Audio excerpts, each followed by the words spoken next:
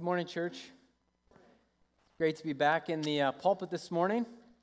We're in the book of Revelation, which is turned out to be a pretty challenging book for us, and I'm excited to preach in it. If you've been with us over the last few weeks, our senior pastor, Pastor Kelly's been kind of walking us through the book, kind of a theme at a time. I think we're up to chapter 15 in the book of Revelation. And today we're going to do something a little bit different. Instead of continuing on in the series and moving through a couple more chapters, we're actually going to go back and we're going to look closely at one of the 7 churches that are identified in the book of Revelation. And we're going to spend some time talking about and learning from one of those churches this morning. It's the church of Laodicea. I'm going to put a map up on the screen. It gives you an opportunity to kind of picture in your mind where this church is located. You see on the map, there's the 7 churches identified in the book of Revelation. Chapters 2 and 3, there's some specific words and instructions given to each of these churches. Laodicea is mentioned in chapter 3, verses 14 through 22. That's where we'll be this morning. Before I read the scripture for us this morning, I wanted to give us just a little bit of context, a little bit of understanding about the city, the place of Laodicea, because some of those things, the things we're about to learn about Laodicea, actually sort of play out in the text this morning. It's important we have some understanding about this place. The first thing I want to point out about Laodicea is that archaeologists and historians and anthropologists tell us that Laodicea was actually a very financially wealthy city. It was known in that part of the world as a banking capital. Dealing with finances and those sorts of things was a primary function of the city of Laodicea. In fact, in 61 AD, there was an earthquake in this area, and Rome offered to help financially with these cities and help them rebuild. And Laodicea is actually mentioned as a place that refused the help of Rome and instead rebuilt their city themselves. Just a symbol of the wealth that they had as a city. Second thing about Laodicea is that they were known for their medicine. And in particular, they were known for creating an ointment that you put on your eyes, which I know is really specific that I point that out, but as you see, it's going to play itself out here in the text this morning.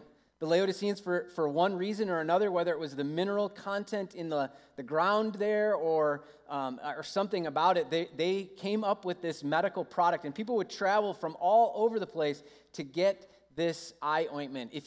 Even if you Google just Laodicean eye ointment, there's all this information that comes up about what was going on. But they were known for their finances, their medicine, particularly this eye ointment, and then third, they were known for making a black cloth, some black fabric that came from a special type of sheep that they had there in Laodicea. It was this luxurious fabric that they made, and people, again, would travel from all over. They would sell this, and it was this luxurious sort of item that they had. So finance and medicine and clothing, this unique kind of clothing. So let's read the scripture this morning. I'll read it aloud. You can follow along on the screen or on your phone, whatever.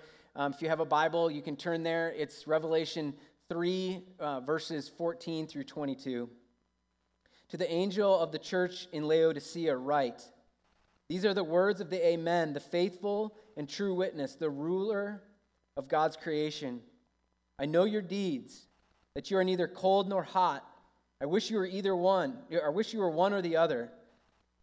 So, because you are lukewarm, neither hot nor cold, I'm about to spit you out of my mouth. You say, I am rich. I have acquired wealth and do not need a thing. But you do not realize that you are wretched, pitiful, poor, blind, and naked. I will counsel you to buy from me gold refined in the fire, so that you can become rich, with white clothes to wear, so that you can cover your shameful nakedness, and salve to put on your eyes, so that you can see. Those whom I love, I rebuke and discipline, so be earnest and repent. Here I am. I stand at the door and knock. If If anyone hears my voice and opens the door, I will come in and eat with that person, and they with me.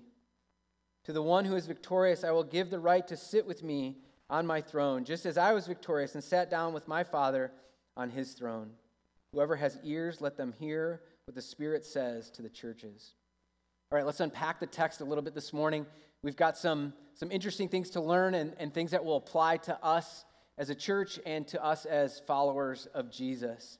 First off, Jesus starts this communication, his words to the church in Laodicea, by declaring who he is and defining himself. He gives this really clear definition of who he is. He says, I am the Amen. I am the Amen. Which for most of us, like the word amen is kind of like, okay, I'm done praying, we can open our eyes now. Right? Like, amen. Okay, we're done. It's like this ending clause, but what amen really means is that it's this powerful proclamation that it's saying, so it be because of me, or let it be true because of me, or let it be fulfilled because of me. So Jesus is declaring, when he says, I am the amen, he's saying, I am the fulfillment. I am the one that makes this happen. I am the powerful one here. I am the amen. I am the one that fulfills. I am the one that makes these promises happen. He also says that he is faithful and true. So he's the true, faithful amen. And then he says he is the ruler of all of God's creation. This is who Jesus is, and this is who is speaking to this church in Laodicea. Jesus then goes on to say, I know your deeds. I know what you're up to, Laodicea. I know what you're doing. I know your behavior. I see what you're up to. The choices that you're making and the places that you go and the things that you do. I see you. I notice you. I see what you're up to. And he says to them that your deeds, your actions in life, the decisions that you're making, the places that you go, the choices that you're doing or you're making, they're neither hot nor cold. They're lukewarm. They're lukewarm, and because they're lukewarm, Jesus says, I want to spit you out of my mouth. Be honest here, the translation of spit you out of my mouth is actually a little gentle here. A better translation would be, it makes me want to vomit. Your actions, Laodicea, the things that you're doing, your deeds, what you're involved in and how you're behaving, they make me sick, is what Jesus is saying here. It's the idea that they have grown lukewarm, and that is distasteful to Jesus. He wants to spit them out of his mouth. This idea of lukewarm. Let's spend a minute talking about lukewarm, what that means, what Jesus is getting at here.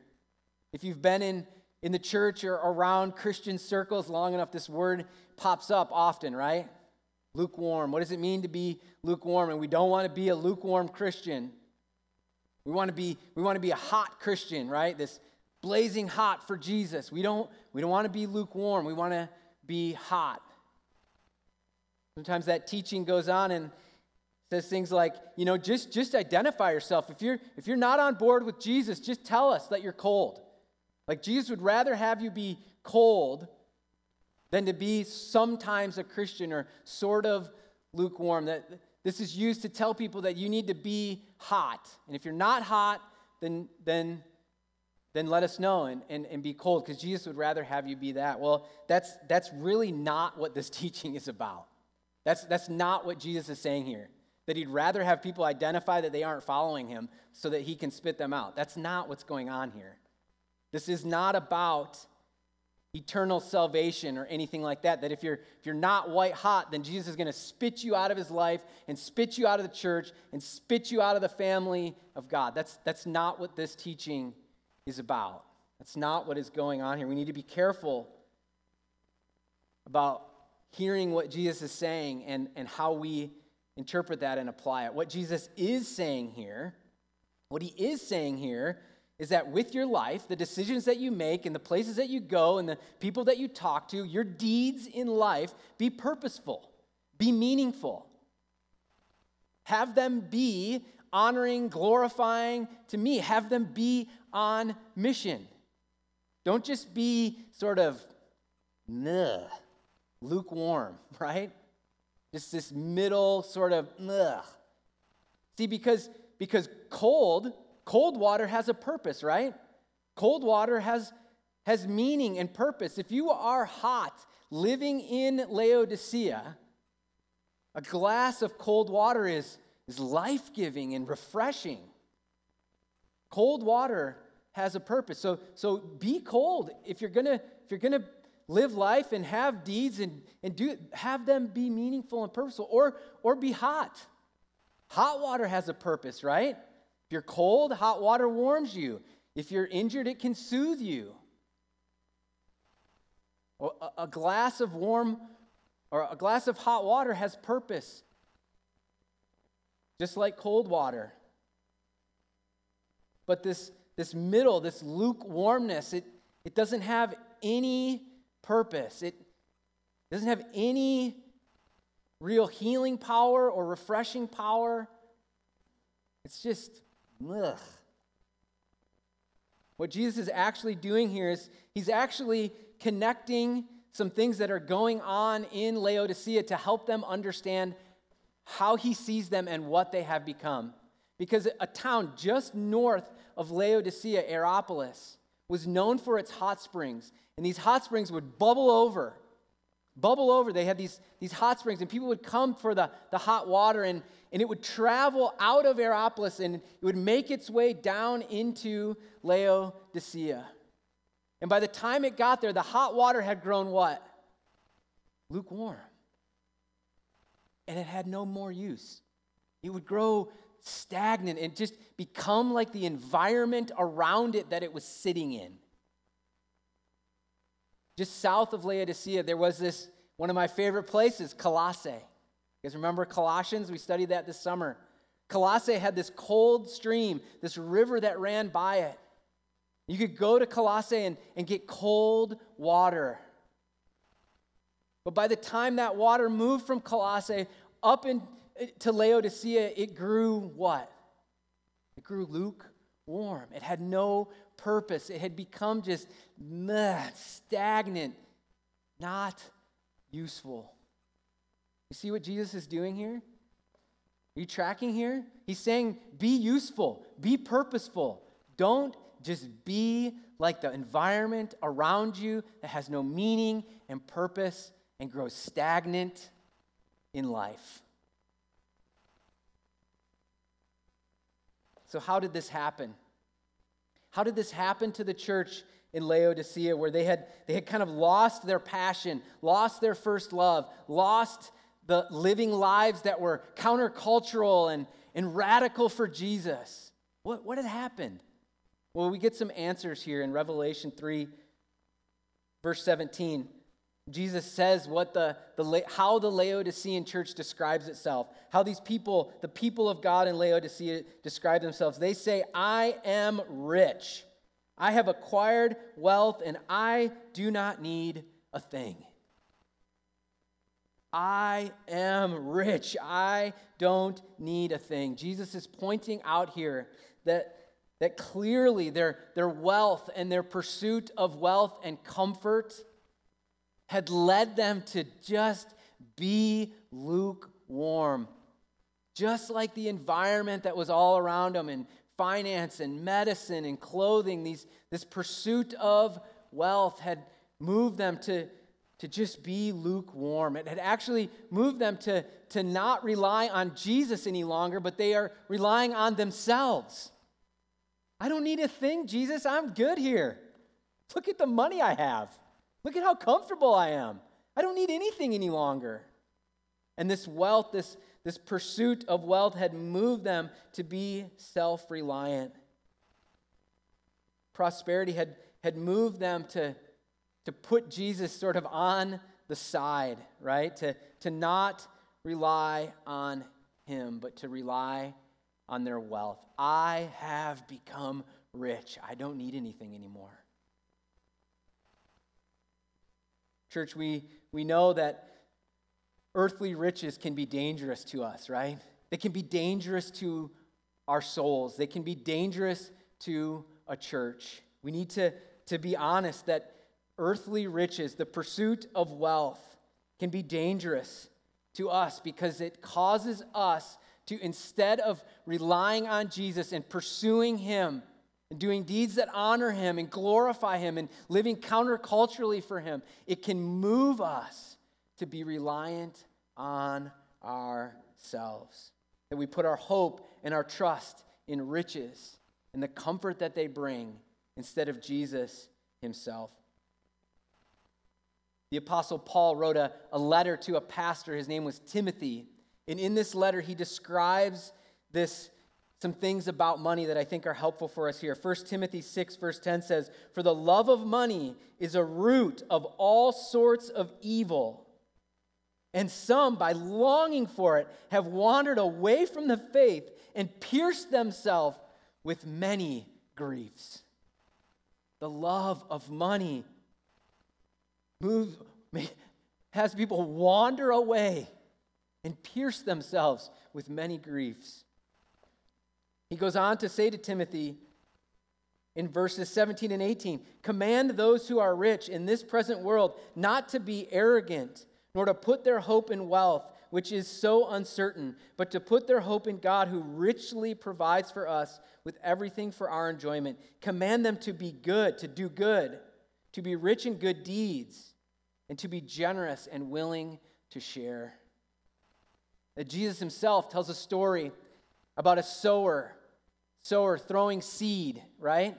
In Mark 4, He says in Mark 4, verses 18 and 19, "Still others, like a seed sown among thorns, they hear the word, but the worries of this life and the deceitfulness of wealth and the desires for other things come in and choke the word, making it unfruitful." Church, we need to be honest with ourselves here, that the riches of this world can choke us out, that the love of money is the root of all sorts of evil. And church, this is what was happening in Laodicea. The wealth of the Laodiceans had deceived them. They believed the lie that they're good. I'm all good. I'm comfortable. I'm fine. I'm good. But the truth is they weren't, right? The rest of verse 17 says this. You're saying that you're rich, that you have acquired wealth and you don't need a thing, but the rest of the verse says, but you do not realize that you are wretched and pitiful and poor and blind and naked. The rest of verse 17 says, you do not realize where you're at spiritually, that you are actually wretched, pitiful, poor, blind, and naked. The church in Laodicea may have been economically very rich, but spiritually, they had become very poor. The wealth and the comfort and the security and the luxury had moved them away from their first love, had moved them away from following Jesus. And Jesus says, it makes him sick. It makes him sick. A few verses later, I'm going to get to this later and talk about this in a minute, but Jesus actually describes himself being at a door and knocking. He's knocking on a door. See, he wants to get back in. He's knocking at the door saying, I want to get back in, Laodicea. See, what had happened is the Laodicean church at one point had this passion for Jesus and this connection with him and this intimacy with him. And he's going to describe this in a minute. Once they had this with Jesus, they were tight with Jesus.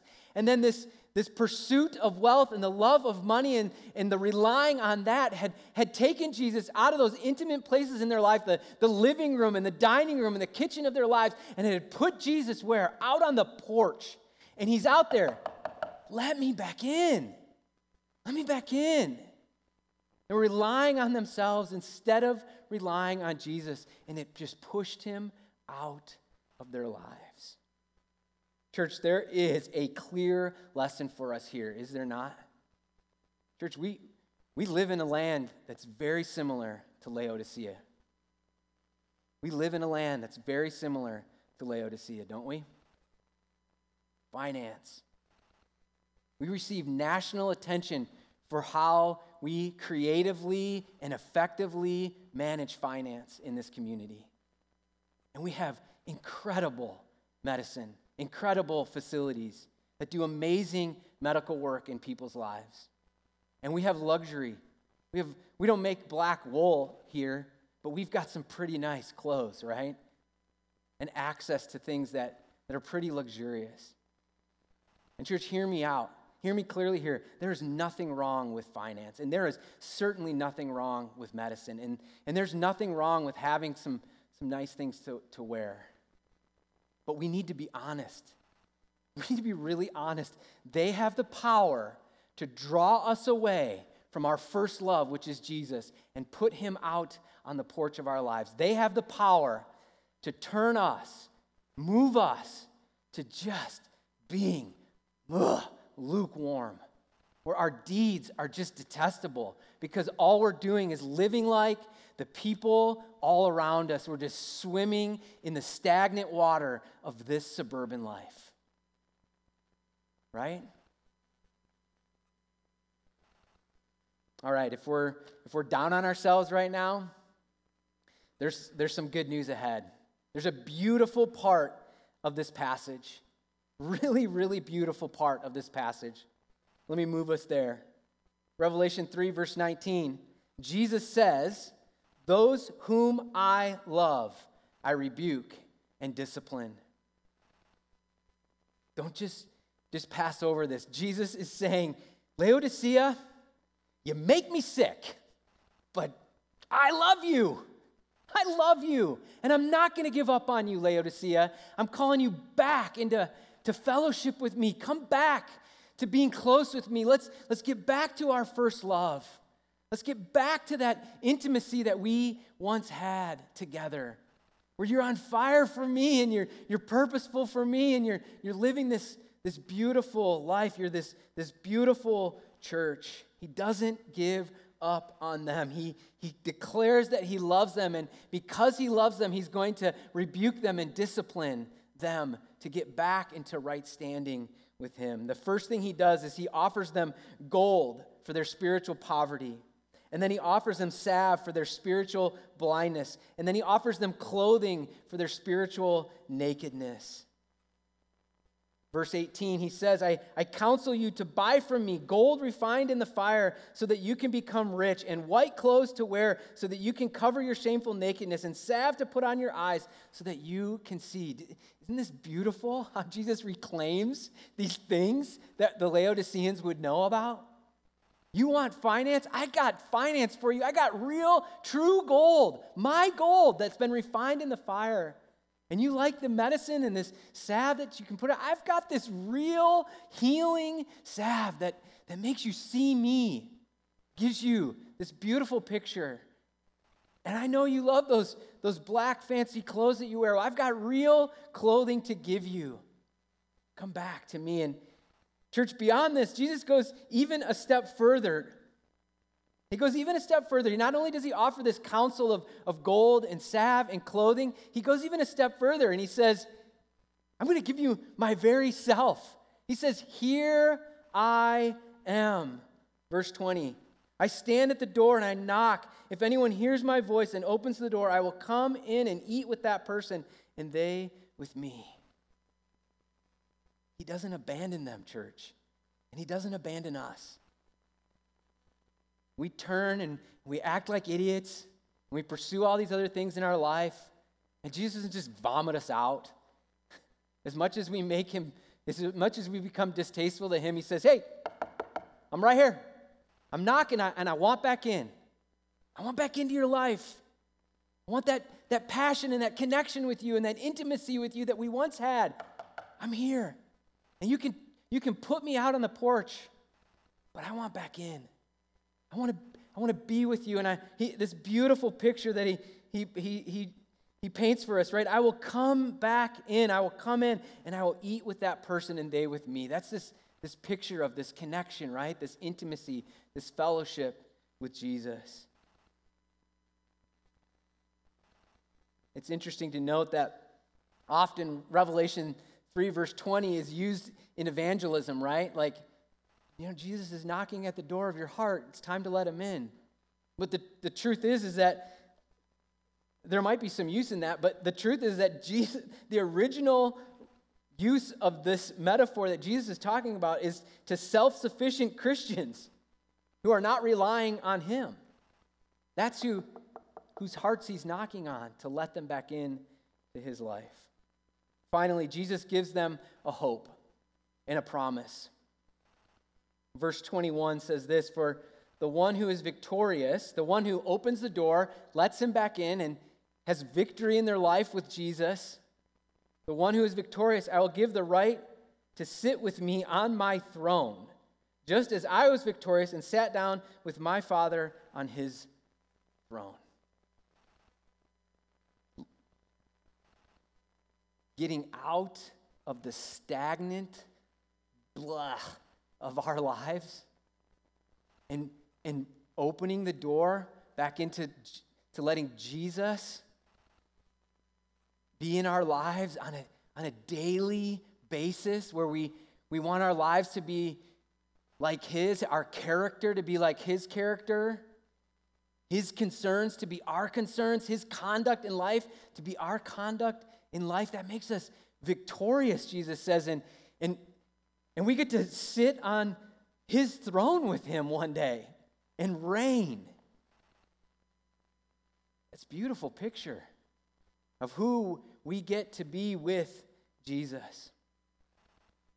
So what about us? What about the church that's hearing this now that Jesus, let all who have ears hear. So if we're hearing what Jesus is saying, what does this mean for us today?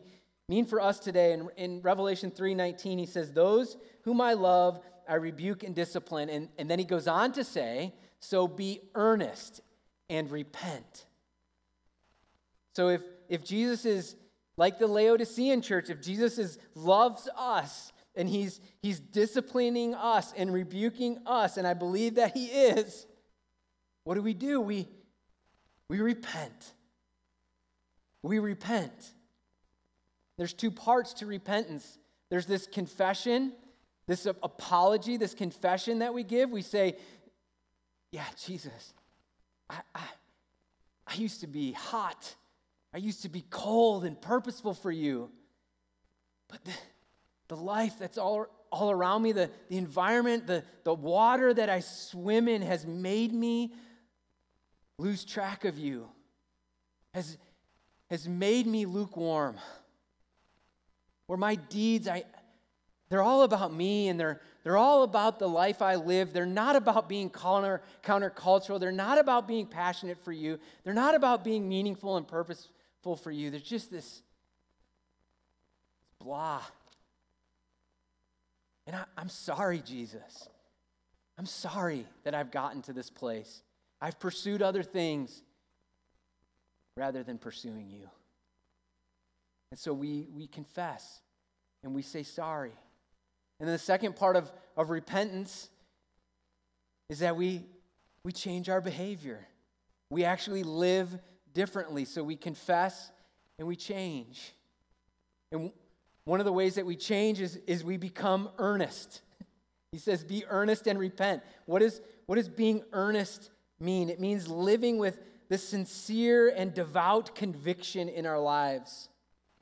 Earnest comes from this intensity, this serious state of mind. The words associated with the word earnest are grave, serious, intense, devout, committed, dedicated, full-hearted. The opposite of earnest is apathetic, frivolous, and half-hearted. So being earnest, living earnestly, is the exact opposite of living lukewarm. Live earnestly. All right, often we'd kind of end with that message, right? But I was moved this week actually to try to provide some practical and specific things that we can do here at 501 Hillside and in the circles that we live to help us actually live earnestly. So let me offer a couple of specifics. The first thing that I want to offer is that we seek to be more generous. We seek to be more generous. If wealth can trap us, as God's word has said, that earthly wealth can trap us, move us away from relying on Him, move us into relying on ourselves, can choke us out. One way that we can deal with that is then we can give it away, right? We can give more away. Be more generous. Be more generous in our lives where we give away more of our resources. We, instead of holding on to them so tightly, we say, all is yours, Lord. All is yours. We give more away. We come up with a plan that helps us understand money and our financial situation, and then we work to plan to understand it and control it and management, and one of those ways is that we give it away. Let me offer a resource, get really practical here. It's a book I read this year with a few guys. We went through it together. It's called God and Money, and it was particularly helpful for me in understanding how God defines money and what God thinks of money, and then how do we plan for. There's some really practical things in here.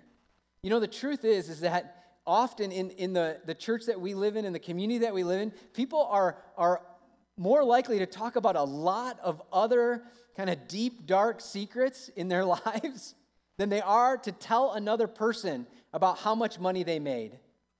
And then to connect with another person and say, help me not let this drown me. Help me not let this money I have choke me.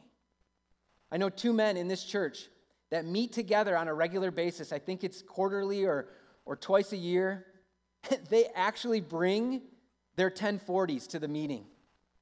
This is how much I made. This is how much I gave. Help me do more of the giving part. Help me steward this. Just this radical transparency with someone else saying, I want to do this better. I think it's a practical step. Read a book, get in a group or connect with somebody else to help you manage money in your life. The second thing I would offer as a step to not grow lukewarm is to get outside the bubble that we often find ourselves in, where we only connect with and relate with and do life with people who basically have the same life situation as us. They're kind of swimming in the same water we swim in, and they're driving to soccer practices, and they're trying to get good grades, and they're, just this normal, just kind of, we get in this comfort zone, right? In this bubble sort of experience. And so the second step I would offer is to go and to learn. Go and learn. Read things that are written by people that aren't just like you, that are living a life that's different than you, that maybe people that don't have the same resources that you have, the same life experience that you have. Guys, you can get a first-hand glimpse of this if you sign up to volunteer at our care center. Because it's a way of going, even though you're coming here. You're going into the lives of people that live in our community that necessarily always live like we live. Brenda, how many coats did we give away? We gave away almost 800 coats this week. I was here for just like a half hour, and the people coming into our building and the conversations, and guys, people were sharing to our volunteer team about their life situation and their need for a warm coat for themselves and their kids. And our volunteer, they're entering into a conversation that they're not typically having in their lives. And I know that not everybody in this room lives just one way. I get that. But I'm talking for the vast majority of our church. So get into places and have experiences with people that are different than you. What you'll often find that the Laodicean church was economically rich and spiritually poor. What you'll often find is that those who are economically poor often are very spiritually rich. Get into relationship, conversation. Go on a trip. We're going to launch some trips this year to places that are not like this place. And you get to see and experience things and learn. Let it soften your heart, move you to be different. The final thing I would offer, and then we're gonna sing to close our service. Serve. Serve. So if we're giving away our resources, we're also then giving away our time. Invest your time serving. Find a place in the church or in a Christian organization where you can serve. I have found in my life when I am moved to serve others, when I give my time away in service of the church or another organization, I find myself wanting to be more purposeful with my deeds. I find myself wanting to just not care so much about myself and my situation. I find myself wanting to honor God more. There are so many places to get plugged in and serve. I mentioned the care center. We've got all sorts of ministries. A group of guys from our church went and did some painting at Naomi's house, a place that rescues women from sex trafficking. We have other organizations, Caring Network, By the Hand, Outreach Community Ministries. I know many people serve in that place. Guys, look at your schedule and look at your time and build some time into serving others. There's some practical things that we can do to grow earnest, to be earnest in our lives and avoid the lukewarm, kind of blah, suburban experience. All right, let me pray. Father God, we love you so much. I thank you for your word. God, I pray that we'd be inspired today to live differently, to think differently, to live differently, to renew our passion for you as our first love, to not grow lukewarm. In Christ's name we pray, amen. You stand and sing.